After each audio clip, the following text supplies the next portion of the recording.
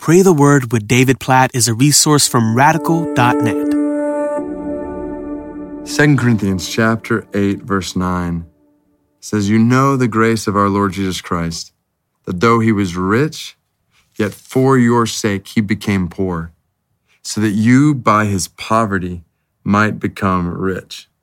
This verse comes in the middle of a couple of chapters where Paul is encouraging the church at Corinth to give generously and sacrificially, specifically for the support of the church in Jerusalem in the middle of famine, because they were struggling and Paul was taking up an offering among many different churches to take to them. And right in the middle of this exhortation to give, he gives us this picture of what we celebrate at Christmas, how Jesus, though rich, think Philippians 2, being in very nature God, for your sake became poor. He humbled himself and became a man so that you, by his poverty, by his humbling himself, giving of himself, laying down his life, you, by his poverty, might then become rich. You might become children of God with all the riches that means and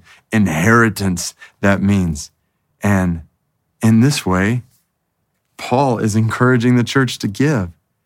So I want us to pray accordingly that God would give us the Spirit of Christ in our giving. And not just giving. So yes, that's part of what we celebrate, and giving gifts around Christmas is blessing others in different ways. And that's good. That's the overflow of Christ in us. I think, though, we might miss the point, particularly in this passage, as an offering is being taken up for a church in famine. If we just take this and we say, yes, we give at Christmas, we give to a bunch of people that already have, for the most part, far more than they need, and really probably even more than they want. Let's make sure at some point to turn our eyes to brothers and sisters in famine, in need, maybe in our community, city, or far from us. Well, the reality is we have brothers and sisters, our family in Christmas, who are starving right now.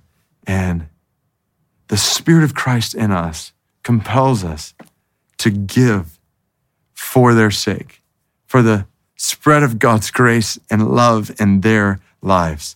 So let's be intentional to turn our attention during this Advent season toward those in urgent physical need around us. And by the Spirit of Christ in us, just be compelled to give generously and sacrificially. So God, we pray for that kind of spirit in us.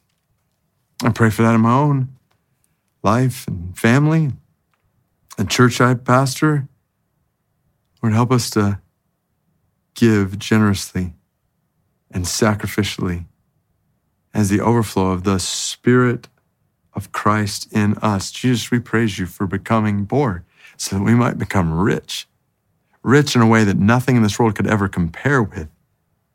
Your riches, O God, in Christ made available to us. Oh, glory be to your name for your generosity, for your sacrifice. So God, cause us as your people, me, my family, those who are listening, watching this, and our families and our churches, cause us to be a reflection of your sacrificial generosity. We pray this year round, but especially during this time where we're focused on the reality of what 2 Corinthians 8:9 teaches us about Jesus.